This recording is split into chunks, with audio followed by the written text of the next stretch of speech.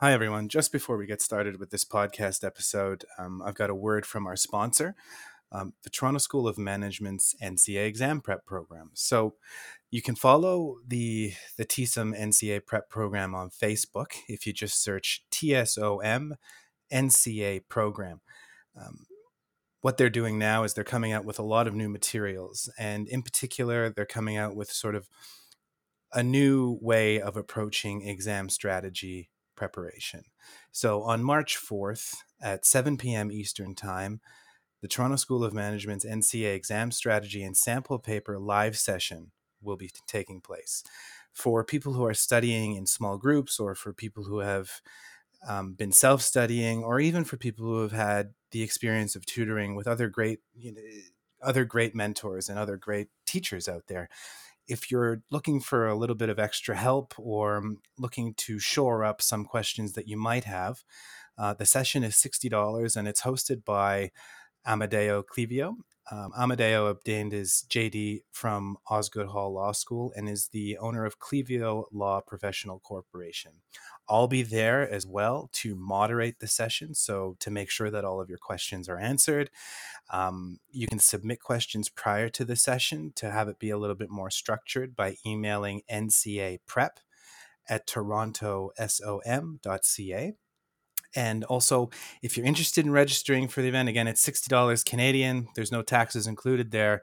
And you can either DM me personally and I can connect you with the right people within the Toronto School of Management organization, or you're able to email ncaprep@torontosom.ca.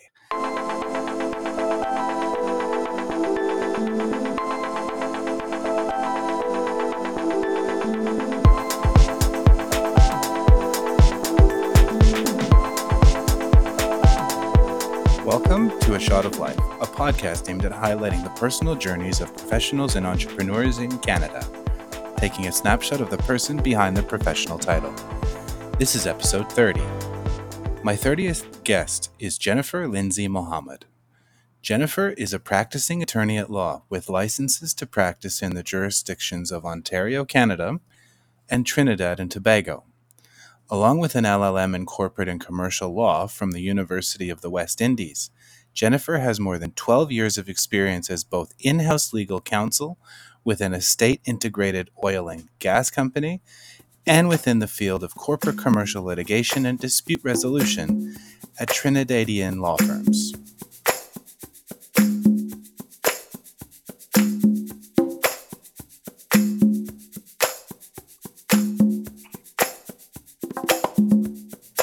Hi, Jennifer.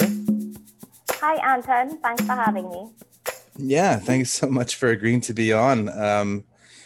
For the listeners, the podcast is growing, obviously, because Jennifer, you and I got in touch because I assume you had been listening to some or all of the episodes and then reached out to me, which was amazing, to let me know that you might have a unique experience that you think you'd like to share with others who are going through similar experiences, or for those of whom having to write the exams abroad is a reality, or in remote studying and all of those things. So thanks, first of all, for reaching out to me and agreeing to be on the podcast.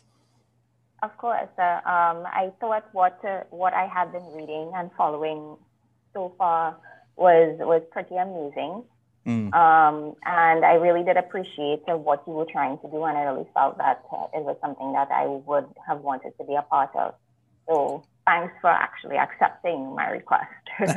Of course, always open to it. I mean, part of this whole journey for me is to talk to all kinds of different people and learn from them and understand. I mean, it gives me a way better understanding of just how many different routes to practice in Canada there are, and how many different, everybody's journey is so different and unique. So it's pretty cool.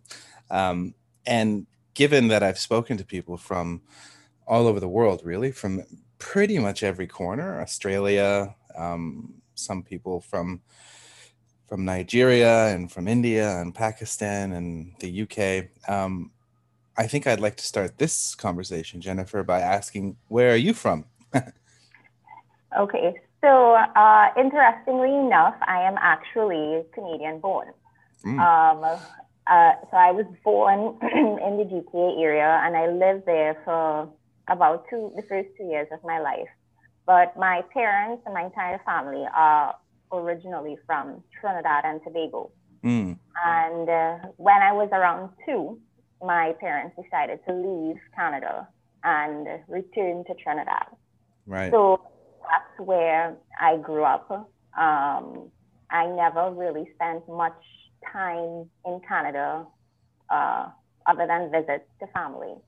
So I'm originally from Trinidad and Tobago. That's where I grew up. That's where I went to school. That's where I worked. Interesting. Yeah, and that's kind of an interesting wrinkle on the whole journey to Canada, is that usually people I speak to are coming into Canada, and it sounds like your family made the decision when you were very young, Yes. probably for either work or family reasons, to go from Canada back to Trinidad. So that's interesting. So where are you now? I am right now. I'm in Abu Dhabi. My husband, who is also from Trinidad, received a job opportunity here 7 years ago, and we've been here basically just for that. So we're expats here in the Middle East. That's what I'm doing right now. Very interesting. So if you don't mind, I'm interested. Like, what's that like? Was that because you hear things about the Middle East and the lifestyle. It's a little bit different, as is anywhere else in the world. How did you find it in your transition from Trinidad to Abu Dhabi? Well, the first major change, really, other than the obvious being that it's a complete change in location, was that I was working at the time. I was fully into my career as an attorney in Trinidad. I was 8+ years in practice when my husband got this job here. And that was the biggest change for me, having to drop my career, drop working and come here, because, well, he's the one who's at work and I have not been working since we came here. So that was a major sacrifice on my part, giving up, well, not really giving up, but just temporarily putting it on hold, really, in order for my husband to pursue his job here. And I initially, when I came, it was such a change, and it was such an adjustment that it didn't really matter that I was not working at first, especially since when I first came, I had a 3-month-old baby with me. Right. So, it was great that I was able to actually be at home with her as opposed to being a working mom. But as she got older and more independent, I decided to try to explore the job opportunities that would be available to me here as a lawyer. And basically found it impossible, mainly because everyone wants attorneys who are qualified, either in the UK, the US, Canada, Australia, or New Zealand. And nobody seemed to care that I was educated and had worked in Trinidad. And as a matter of fact, nobody had actually heard of Trinidad before. It was very entertaining, actually. So basically, from that point, I kind of used that as my impetus to proceed to get myself recertified in Ontario. There's a multitude of other reasons why I chose to, but that was one of the reasons why. Wow. Well, at the beginning of the conversation, Jennifer, I was saying how everybody's journey is unique. This is probably the most unique. And I get kind of really interested in learning a little bit more. So when you make the decision to get qualified in Ontario, is that because, like, do you think that you'd like to get qualified so that you can apply for jobs and have a better chance of securing a position in Abu Dhabi? It was that's one of the reasons why it just sort of all came into place at the point in time when both my husband and I decided to begin the journey of being recertified in Ontario. That was one reason. The other reason was really because we were evaluating our options in terms of whenever we decided to leave here. And because I'm not sure if you're aware that you're not allowed to live here legally for the rest of your life. You're only allowed to live here for as long as you have a job.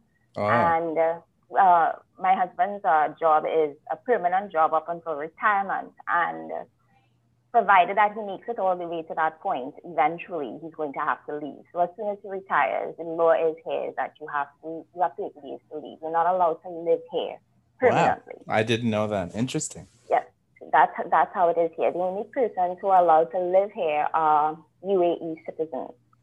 And everyone else who are expats, everybody has to leave at some point. No one's allowed to stay permanently. Right. So then you obviously you start looking at your options saying, well, if we're going to have to leave anyway, and I get the sense that you're kind of setting yourselves up for that eventuality, and you have the flexibility to do so maybe earlier than retirement if you wanted. Exactly. And you can leave at any point. But, we were trying to kind of get all of our ducks in a row, basically, trying to make sure we have a plan B in place, because we both decided that returning to Trinidad was not something that we wanted to do for a multitude of reasons. But it also because it would be easier than for most people, because I'm already a Canadian citizen. Yeah. So it's not like most people who are trying to get into Canada and have to go the PR route. It would have been much simpler for us. And in my husband's case, he's not a citizen, but I could easily apply for him through the spousal route. So I'm a citizen as well as my daughter, even though she wasn't born in Canada, but because of my status, she automatically is Canadian too. And that's why we decided, that was where we want to head whenever we leave. And at the same time, because I was applying around for jobs and it was impossible, still is sort of, but a little bit easier. But at the time, I really felt like, okay, since I'm not working and I have the time, I might as well begin the process of recertifying myself now, as opposed to whenever we decide to get to Canada and then start at that point. Yeah, that makes sense. And that's a great sort of segue into the next sort of part of the conversation that I'd like to get into is when you make that decision, what's your first step? What did you do? How did you first find out about the NCA and the accreditation journey that you'd have to take? It was actually not very difficult to figure it out. I just Googled it.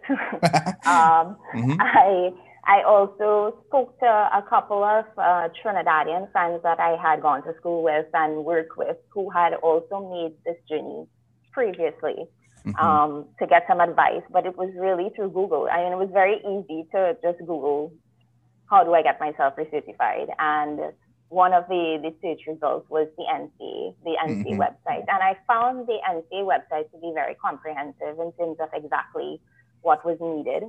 I didn't experience any difficulties or uncertainties about what they wanted from me. And as soon as I went through the website, as I said, being very comprehensive, I just proceeded to begin the steps, of course, starting with making the application and then having the university, the law school, and all of those institutions sending my transcripts, etc., to them. And then just waiting and paying the fees and then waiting for them to send me their assessment report about what I would need to complete in order to get this certificate. I really didn't have any difficulties at all with figuring out what NCA wanted and what their process was going to be. Right. Yeah. I mean, really, the way you broke it down is exactly how it works. But sometimes there can be a lot of confusion when you start to hear a lot of different opinions. And I think I personally see it because I'm active on the Facebook pages that have NCA supports and things like that. You get differing opinions, and there are webinars that there's all kinds of information and resources now, which are great. but it's also very loud and noisy, and you might get different takes on what you should be doing. And from your perspective, when you're doing it on your own and you're using Google and relying on your own ability to figure it out, it sounded pretty easy for you. Well, I suppose that I know that lots of people, especially based on what I've been reading, listening to on your podcast, and then reading everyone's perspective from all of the various NCA groups. Yes, I agree, it could be very confusing, but I think at the point in time that I started, I hadn't joined any Facebook groups. I Yeah. hadn't networked with anybody.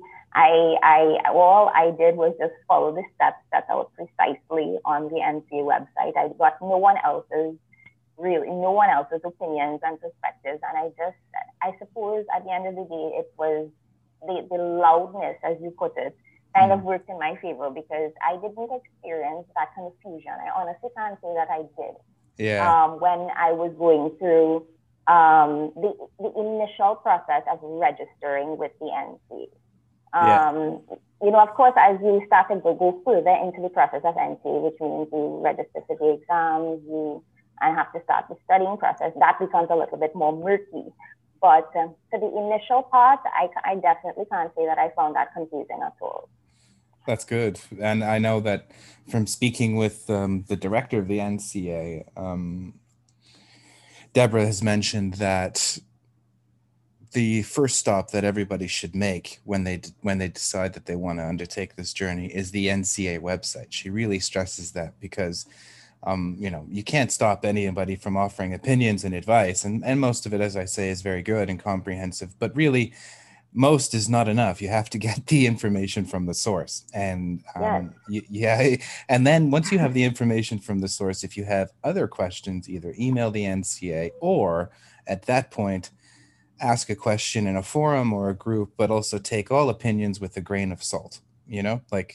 It's everybody's really eager to help. There are some for-profit entities who are offering advice, obviously, that's their right, and that's fine. There are some non-for-profit, like Global Lawyers of Canada is a great resource for individuals who are looking to start. You can join them for free, and they hold webinars. And this podcast, obviously, it's sort of non-biased, so that's just getting opinions from other people. But so that worked for you. That's great. Let's say we transport us back in time and you've received your assessment result.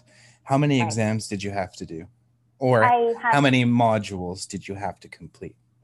I had to do the five core subjects: the professional responsibility, criminal law, foundations, constitutional administrative law. Mm-hmm. Just those five.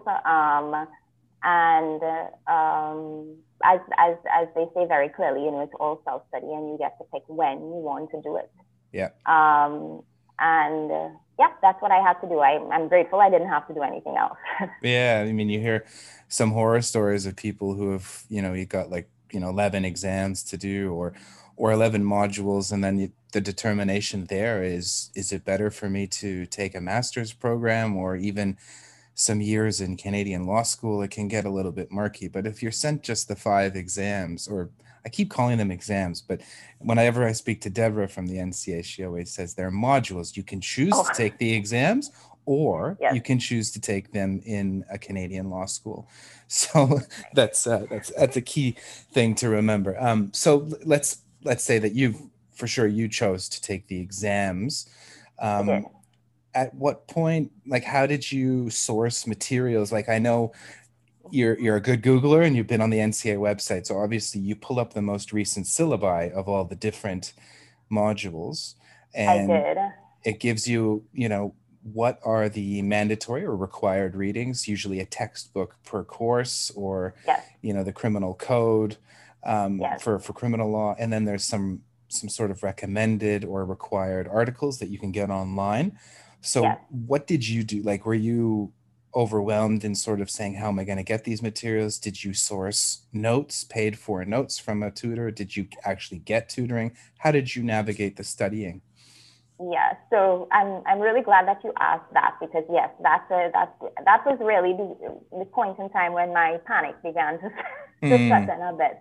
And of course, always remembering that I didn't know anybody else who was in the process with me. And I mean, I'm sitting here in Abu Dhabi and trying to figure out how exactly am I supposed to accomplish this from here. So yes, the first thing I did was I pulled up the various syllabi, so all of the required readings, etc., all of the books. I immediately began to try to source the books. I contacted the publishers directly. At that point in time, I think I began to join various Facebook groups. I think one of the first ones that I joined, it was mostly people trying to sell their books, things the like book that. exchange one or whatever. Yeah, buy and sell. Yeah. Yes. And I found that process seemed to be pretty easy, but that was not my problem. The problem for me was once I bought the books, how was I going to get them here? Right. And the shipping of those books from Canada to here was much more than the cost of the actual books themselves. So after much debate and much research, I decided, I think I came across someone, I think it was a blog. It wasn't on Facebook. It was a blog that I was just Googling and found. Someone saying that, you can easily do this if you just get notes. So what I did was, and this is purely because, as I told you, because of the fact that shipping the books from Canada to here was just not feasible for me at all. Yeah. I decided to go the route of buying notes. So I found a tutor online, a pretty well-established tutor apparently, who was selling the notes for all of the subjects, and I bought them. And that is what I used for my mandatory reading. Great. I did not use any textbooks at all. Actually, that's not true. I actually eventually bought the criminal code because I realized while I was studying for criminal law that this is something that I'm going to actually have to use while I'm in the exam. Yeah. So I bought that. But everything else was done from NCA notes. So I can give you timelines in terms of how this worked, so that in terms of like for your listeners, how I try to plan my studying in time with the deadlines and the exam dates. So I had received my assessment in February of 2018, and I planned to do the exams in August. So I had that time frame from February to August to study and prepare. And I studied, I read all of the notes on my own. I did everything on my own. I realized quickly, as soon as I was finished reading all of the notes that had been provided, which were very extensive, but not necessarily comprehensive, at least for me. I think part of the issue with notes, and you're right, there are some actually really great providers of notes, but there's two issues in my mind. One of them is it's all a bit of an unregulated space, right? So it's a bit like if you imagine it's the Wild West. There are some really good guys in the Wild West, and then there are the bad guys. And it doesn't mean they're bad. It's just they're not, the quality of the notes and the context that they provide you can be lacking or out of dates, quite simply, because the syllabus, the NCA is changing syllabi all over the place. So that's the first thing. Make sure that they're up-to-date notes and they're reasonably comprehensive, or at least they come from a reputable institution or really reputable private individual. And one other thing that I've seen is that the Facebook groups are utilized in some ways as marketing tools. There are a lot of people who say, so-and-so is blessed by God because they have great tutoring and notes, which is fair enough. Again, all's free in love and war, but just be mindful, that the most important thing is that when you're purchasing something, to purchase quality. And in my mind, there are a few quality and there are more kind of, be careful kind of things. That's the first thing. And then the second thing is, like you said, you were looking to buy textbooks. And I think when I speak to Deborah Wolf and I speak to other people, it's really recommended that you get the textbooks because that provides the context behind the notes. Like I've seen notes like you know, and I have a sense of the notes that you purchased, and I've seen them. I've purchased them myself, to be honest. Right. And I know, like, they're very there's like over 100 pages. All of the necessary mandatory information is there, but you're left sort of wanting a little bit more context to it, I think, like to tie things together, to add a little bit more to it. So I Yeah. get that that's kind of what you're saying. Agreed. Fully Mm-hmm. agreed, Anton. Fully agreed. And as I said, if I were actually in Canada, that is not the route that I would have taken. Mm-hmm. I just felt that because I was doing this from here, that the decision to get the books was just not rooting to me. Whereas when I bought the notes, for example, they were just emailed to me in PDF format. So Mm-hmm. I felt like I just didn't have a choice at that point. Right. And just trying to make the best of the remote studying experience as to actually physically being in Canada. And that's really why I chose that route. And yes, there were deficiencies. As you said, they were extremely extensive. I tried to do as much research as I could about the various tutors, and yes, from various Facebook groups of people swore by this tutor and that tutor, etc. Mm-hmm. And I also decided as well that I didn't want to do those classes that those same tutors were offering for a variety of reasons, but also simply because of the time difference to me. Yeah. I'm 8 hours ahead of you. So that the time that the tutors were conducting their classes, it's like tough. 2 o'clock in the morning for me, Yeah.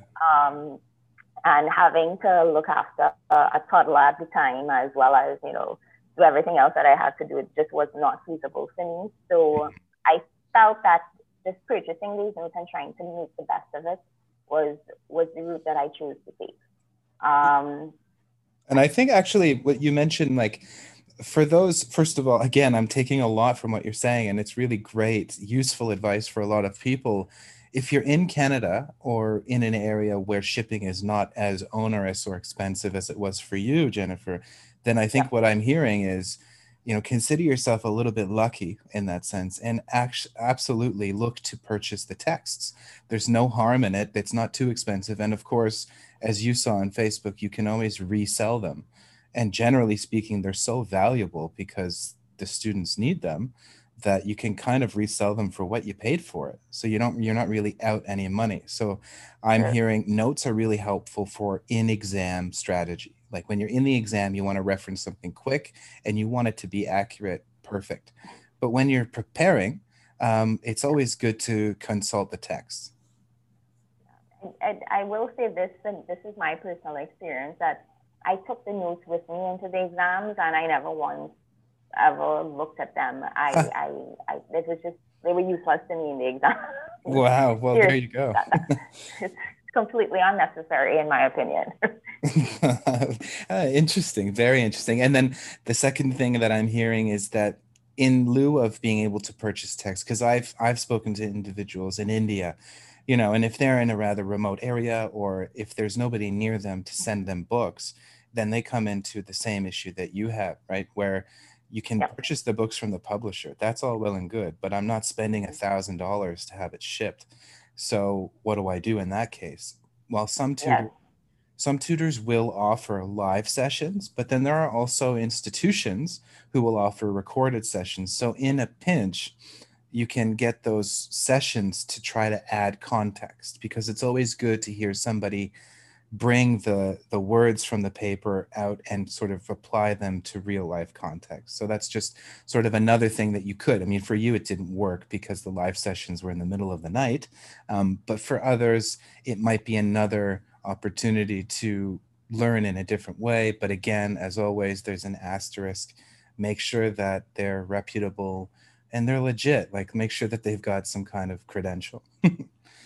Well, I fully agree with that, because as a continuation to what I was saying previously about my lack of satisfaction with the notes, I decided eventually that I would want to have some kind of tuition. But I didn't want to go the route of going back to the same tutors again. And I did register myself with a very good institution in Canada who was offering an NCA review crash course, like a package that you can pay for with all 5 subjects, and they offer they when you register with them, they offer you like a year's worth of services even after you write the exams. So for example, if you fail, you can continue studying with them.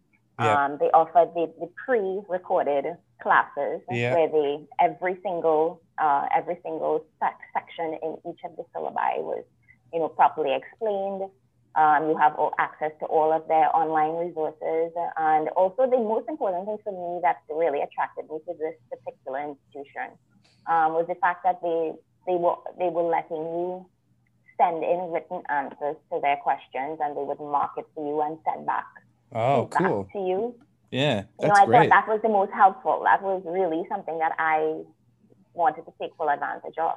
Yeah, that's amazing. And again, I think I know what institution you're talking about. And these kinds of packages and things, I think, are sort of the wave of the future. What I'm hearing is that it really is helpful for those individuals who are not in Canada, but really need still a good resource that you can use on your time.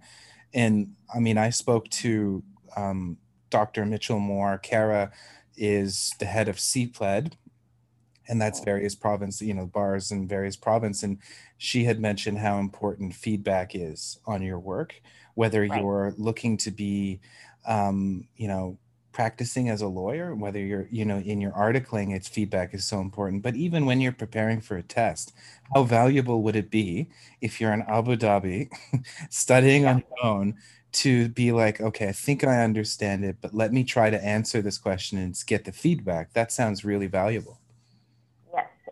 That turned out to be a very invaluable resource to me, and I think at the end was what really saved me. Because I not in addition to the part of them marking questions, written answers to me, and returning the feedback to me, it was so much of a blessing to me to sit whenever I had the time and just listen to these pre-recorded classes. And where they explain concepts that were definitely not clear while I was reading these notes. Things that was like, oh, I didn't realize this, just simply because it was explained. And I to continue from what you were asking me previously, in terms of self-study tips. What worked for me? Now, I've listened to all of your podcasts about people who have joined study groups together with others, and working together to try to plow through all of the material. I didn't do any of those things. I was completely on my own. I never once made contact with anybody because I just didn't know anyone else who was doing it. I did it completely on my own. But what really worked for me at the end of the day, Anton, was doing past papers. And I can't stress enough how important that was. I was getting some past papers from that course that I had signed up for, but it wasn't enough for me. What I did was I Googled again, and I found this law school in UBC. I think it's called the Peter Allard School or something like that. Right. And their law library was wide open, and they had all of their past papers available for the whole wide world to see. And I just went into the various modules and just downloaded as many past papers as I could find, and just started writing model answers. Sort of taking my cue from the feedback that I had gotten from that registered institution, and just wrote answers and wrote as much as I could, and especially within the last 2 to 3 weeks before the actual exam. That is what I was doing, just writing answers, writing as much as I could, practicing, timing myself.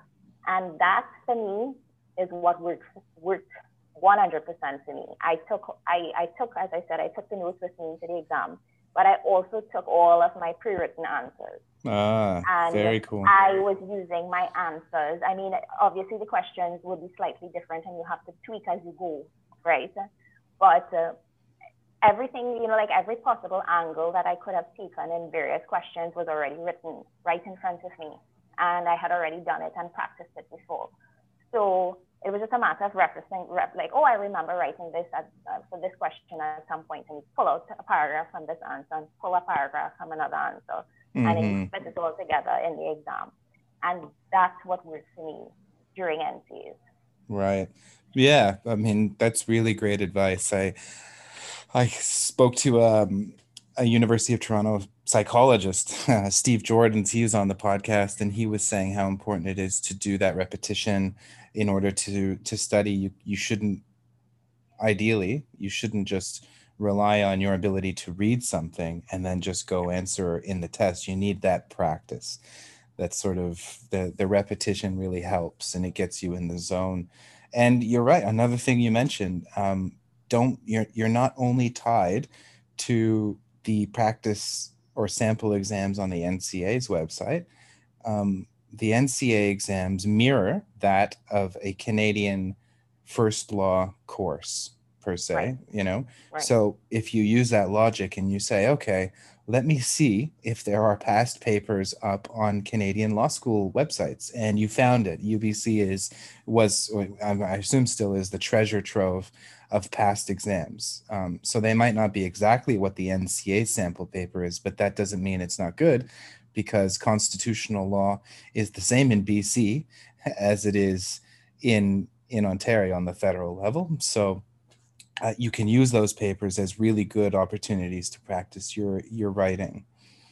That's true.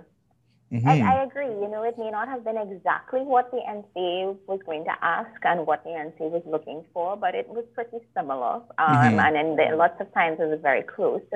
And, especially for the types of questions that come where you need to use IRAC to answer the questions. I mean, I just found for me in particular that the more problem questions that you answer using IRAC and you get accustomed to following that format, the facts are going to be different, yes, and you're going to have to apply different cases and different types of law, and then the conclusion is going to be different, but the format is all the same, you know? And the more you practice, the better you become, and the easier it is for you, and also the faster you can write. Exactly, and that's right. Because if you practice, you practice, you practice. It's the old saying: "Practice makes perfect." You're never going to be perfect in the law exam, but you can be perfect in your ability to seamlessly read a question and know, okay, this is what I have to do, imply, or you have to use IRAC, and then you know how the steps, and you don't really hesitate or think or have to rustle in your notes and say, what's the R again? That kind of thing. So exactly. That's really good advice. And I think, hopefully very valuable. And it was interesting that you said, if you can find useful resources from reputable institutions or private tutors, if you trust them and if you know that their work is good, then you don't necessarily need to be in study groups. That's not the way everybody studies. Some people really enjoy that. I'm kind of on your side, Jennifer, in saying that I do like, I worry that too many cooks in the kitchen can spoil the broth kind of thing. And that's not to say that study groups are bad. Some people love them because you can just you can riff and you can bounce ideas off of people. But at some point you do have to get stuck in on your own, because you won't have those people in your exam rooms, So that seemed to be a method that worked for you. It did. And it was something, that's how I've always been, like all through previously when I was in university and law school. And I'm aware of a lot of people utilizing study groups and making the best out of it. But I mean, I guess it's all up to the individual at the end of the day. If you're not comfortable, and it's something that I wasn't always very interested in. It never really worked for me. I always studied best on my own.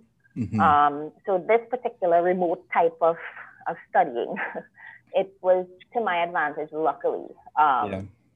Just because of the kind of person that I am. That doesn't mean, obviously, as you said, that's not necessarily the case for a lot of people. I'm sure the study groups are helpful. It's just that you have to know what works best for you.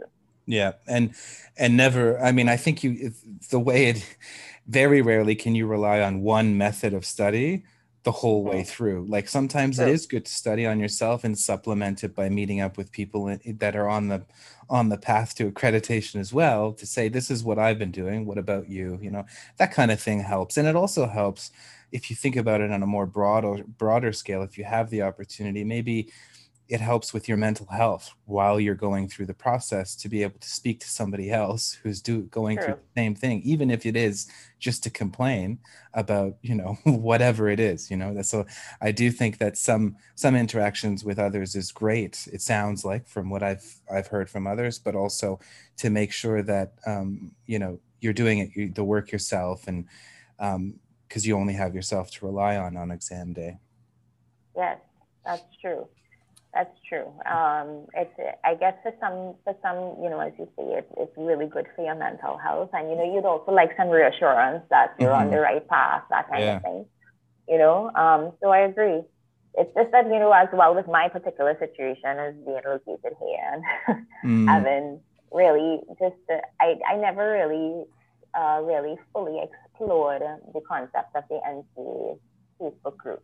Until really after, to be quite honest with you. It wasn't until I was done that I was like, oh, maybe I should join this group and that group. But really, because I was trying to see, I just wanted to kind of reach out to people and explain to them that, guess what, it's really not as bad as you think.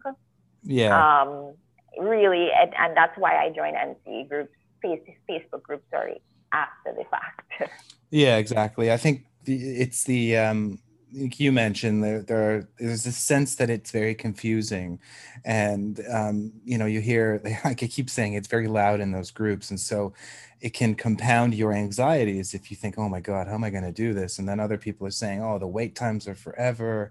I think you have to do this. You know, it's really difficult. So consulting the website, making sure you understand things first, and then, you know, there are some really great voices on those groups who can offer great advice, but not to rely solely on them. Always, you know, the advice that I seem to hear from others is always just go to the source. You know, everybody's been a law student.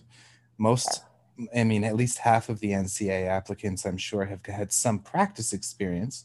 So you're a lawyer, right? You know what to do. We just have to, the internet's great. Would you ever rely on, you know, suspect witness testimony? No, you'd want to make sure that it's, yeah, exactly. So the principle really, it applies here too.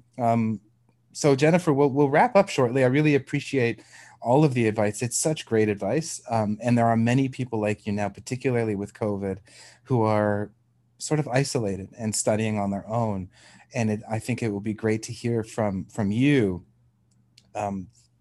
what strategies you employed, your experience with notes, your experience with looking to either participate in live tutoring sessions, or in what you opted to do is purchase or enlist in help from an institution, you know, a reputable institution with pre-recordings and opportunities to get feedback on your papers, which again is so invaluable. You can't even stress it enough. But where are you now? Like, and what are your plans personally? Like, now that you're sort of, you've conquered that, and I assume the Law Society of Ontario exams have been successfully completed.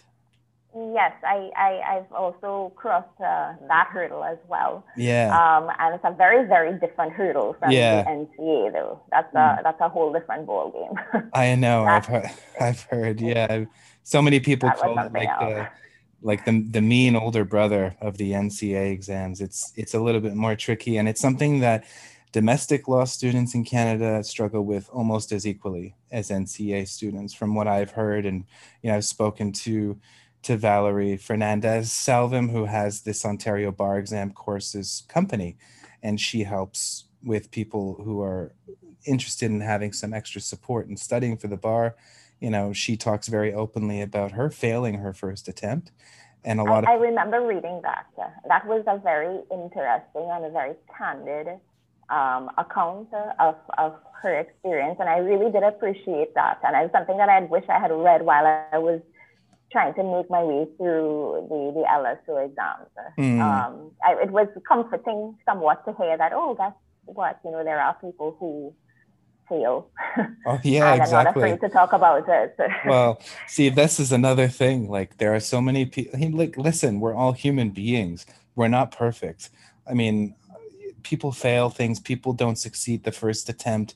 But the thing about the groups, again, or social media in general, is you never see that side of things. You know, even if you think about taking a selfie and you put the filter on and you've got everybody around you and it's great, but you don't necessarily share those moments where you're not so great or you're not having such a great day. And the same goes for exam writing. If people pass, they're going to say, great, you know, I had such a great time with such and such tutor, or this was really helpful to me. But if you fail, you never hear from those people. They don't really openly say it. So I think you're right. Sure. There's some real value in normalizing that, to say, look, not, you know, you're going to fail. If it's not in your exam, it could be in your bar exam. If it's not in your bar exam, it could be in practice in some way where you mess up with a client, or who knows.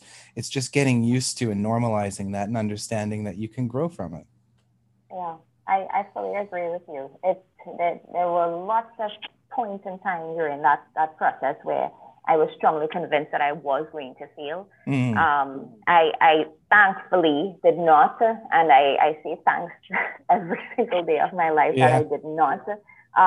You know, simply not because I would have to have to go through that again. Also, it's because I would have had to fly back from Abu Dhabi to Canada to resit those exams, which to me is it's an additional pressure, an additional burden, because, you know, in addition to having to pay all of that money out to write exams and stuff, that was something else that I also had to consider, that because I'm not living in Canada. Yeah. The cost of airfare between Abu Dhabi and Canada is quite exorbitant, and I just didn't want to have to do that again. Wow. Imagine, I can only imagine the pressure there's sort of this added layer of pressure for you, because you're like, okay, I've done the studying and I'm going to pay this money. I'm going to go write the exam. But what if I fail? Like, there's, you know, money is money and it's real, and you don't want to have to do it all over again. Whereas now in COVID times, all of the exams are administered online. So imagine not having to deal with that. That would be something. I know. My husband and I talk about this all the time, about the fact that because of COVID, I could have sat here under the exam instead of flying back and forth, you know, because, you know, this is a reality for me. And I think for a lot of people who are trying to get into Canada to do this, you know, is that it was a serious financial burden on our part. You know, we had money set aside for investments for when we return to Canada. You know, like, obviously when you move into Canada, you need to buy a house, right? And I decided early on to take some of our savings and put this into me getting recertified before we went to Canada. Right. You know, so that it was a very big sacrifice on both my husband and myself on our part. And it was such a shock when we heard, oh, guess what? You can stay at home. Yeah, I know. Write the exams on. We're like, oh man, maybe I should have waited a year. But you know, there's that sort of, the old adage is things happen for a reason, and at least now, Jennifer, it's done, right? It's right. There are pros and cons to this online delivery. I mean, everybody's doing their best, but of course, you can't stop technology glitches from happening, and, you know, lagging and delays and internet connections, all of that. Anyway, you don't even have to worry about that. But it is nice for people listening to this to know, wow, I don't have to go through what Jennifer went through, because I can write it online, and sort of take me, you know, when you're studying and it's really stressful, maybe take that as a positive, and saying, okay, I can get back on track, and I'll be able to write the exam in the comfort of my own home. Or some people, like when I was talking to Deborah, some people opt to go into a hotel, if that's possible, where you're living around the world, if it's not on lockdown. And so you have your own space and a reliable internet connection. There's all kinds of things that you can do. Yeah. Now, what is your plan? What are you going to do, Jennifer? All right. So I don't have any Canadian work experience. I don't. Right. So that is a hurdle that I am going to have to cross whenever I get to Canada. And it was something that we were thinking about doing last year, as in making the move, but then the pandemic kind of changed all of our plans, and we're contemplating this year, but it's a wait and see. I have been trying my best to network as much as possible. As I said, I've been trying to interact with people that I know, that I went to school with, who are practicing right now in Canada. I've also been trying as much as possible to milk my family connections. Yeah, of course. Family that I have in Canada, and try to see where in Ontario, for example, because I have family settled all over Ontario, not just in the GTA area. Little law firms and things like that are looking. I've been told that there are options available. It's just that you have to get yourself to Canada to start looking. Again, the discussion about being on Facebook groups and hearing all about the numerous hurdles that internationally trained lawyers have to go through, simply because they didn't go to school in Canada and they don't have any previous Canadian work experience, it's a little anxiety-inducing, I must say. Sure. But I, based on my experience here, Anton, in Abu Dhabi, which has been quite brutal, to say the least, I genuinely feel that despite everything that everyone has to say about internationally trained lawyers in Canada, I have a very strong feeling, and I'm trying to be as positive as I can about it, that when I get to Canada, it's going to be great. It's going to be, it's also going to be wide open for me. Simply because I could be anywhere else in the whole wide world, including in Trinidad. But I say this to everyone that I know, that whenever I head to Canada, I always feel as though I'm coming home. Because that's where my blood is. That's where I was born. That's where my heart and my soul is, even now. And I just have a feeling that whenever it is I get there, it's not going to be as difficult as it has been for me here. I've been trying as well, really trying as well to try to network as much as I can. As I said before, I've also, as of July last year, I began volunteering with the NCA. Also because, I saw accounts from people on the Global Lawyers of Canada where they said that they joined the NCA. They were trying to assist as much as they could. And they were inviting people to come in and volunteer with them. And I totally thought that was an amazing opportunity to try to just help as many people as you possibly can. Who are affected by this pandemic, and it's just as a sort of a way of giving back, because obviously it's not a work experience in the true sense of the word, right? Right. It's definitely not actual work experience when you volunteer with the NCLI. But for me, for example, since I don't have any Canadian work experience, I just wanted to use that as an opportunity to kind of familiarize myself with the legal landscape in Canada. Sure. And I found it very rewarding so far doing this voluntary stint with them. I've really enjoyed doing it. And the great part about it is that I've realized that practicing in Canada, giving legal advice to these people who are affected, Canadian citizens who are affected, it's really not that different from my practice in Trinidad. The law is very similar. The rules, the civil procedure rules, things like that are pretty similar. So it's not that much of a stretch. And I'm just, as I said, even though it's not work experience, I'm just trying to use it to my advantage, to just try to become as familiar as I could with practicing in Ontario before I actually get there.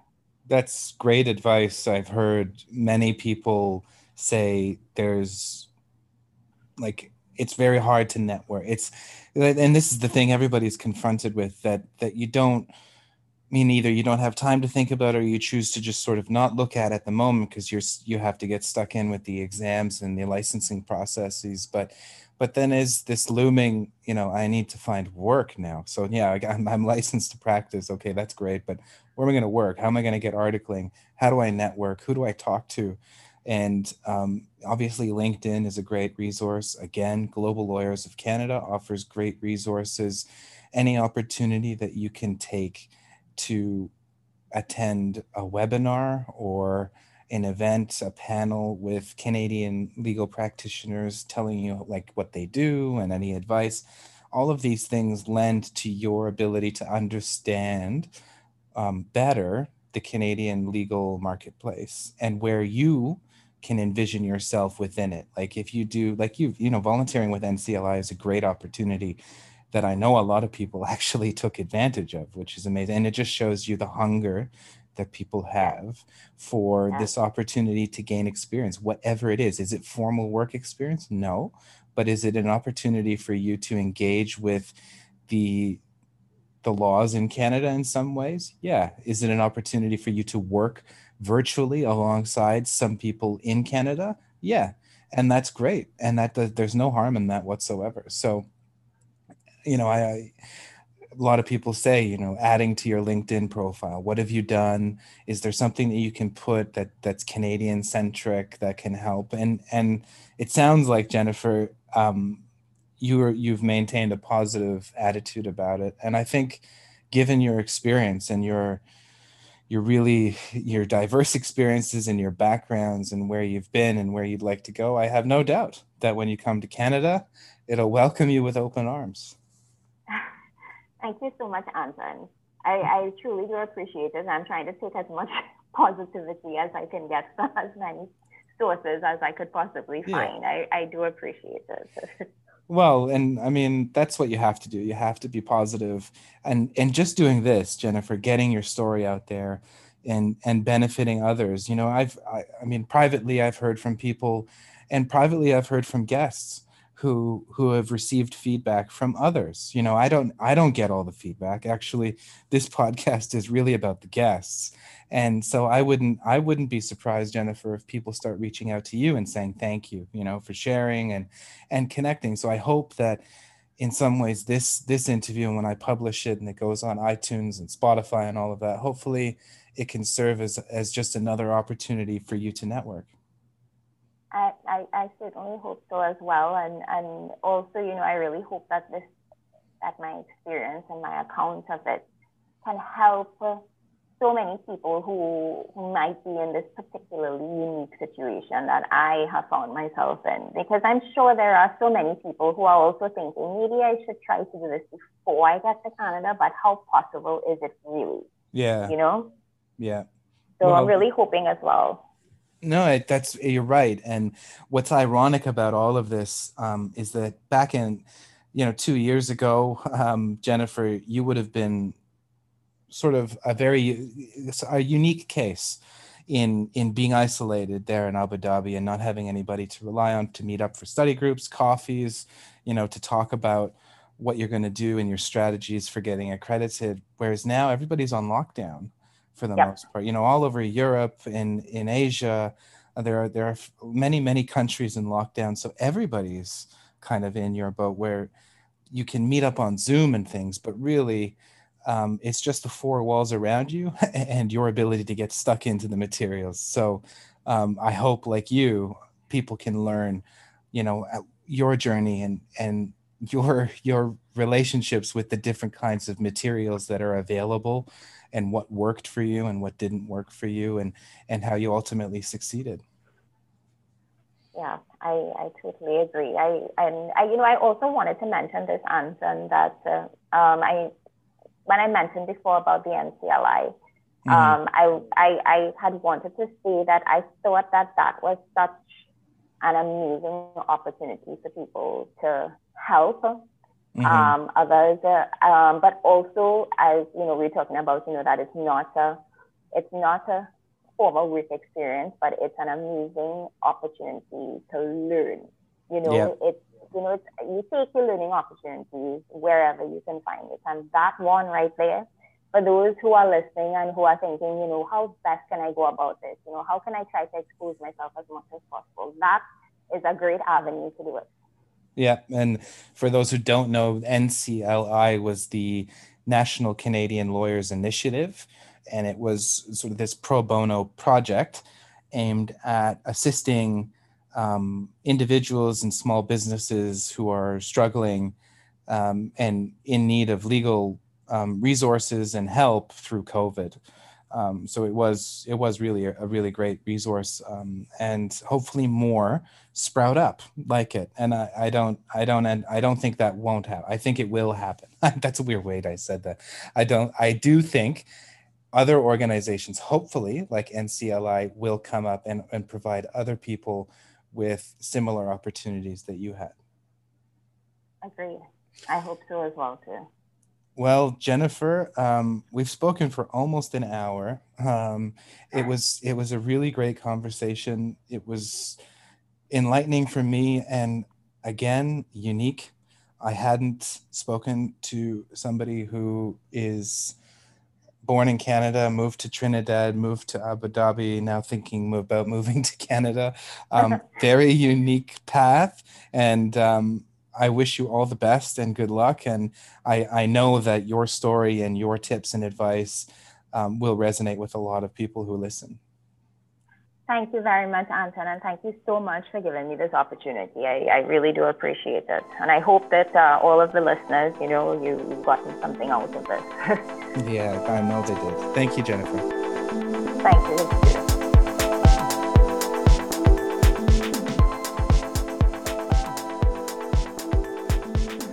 And that does it for episode 30 of A Shot of Life. Thank you, Jennifer, for taking time out of your busy day. In particular, it was really interesting to learn a lot about what it was like to study while abroad.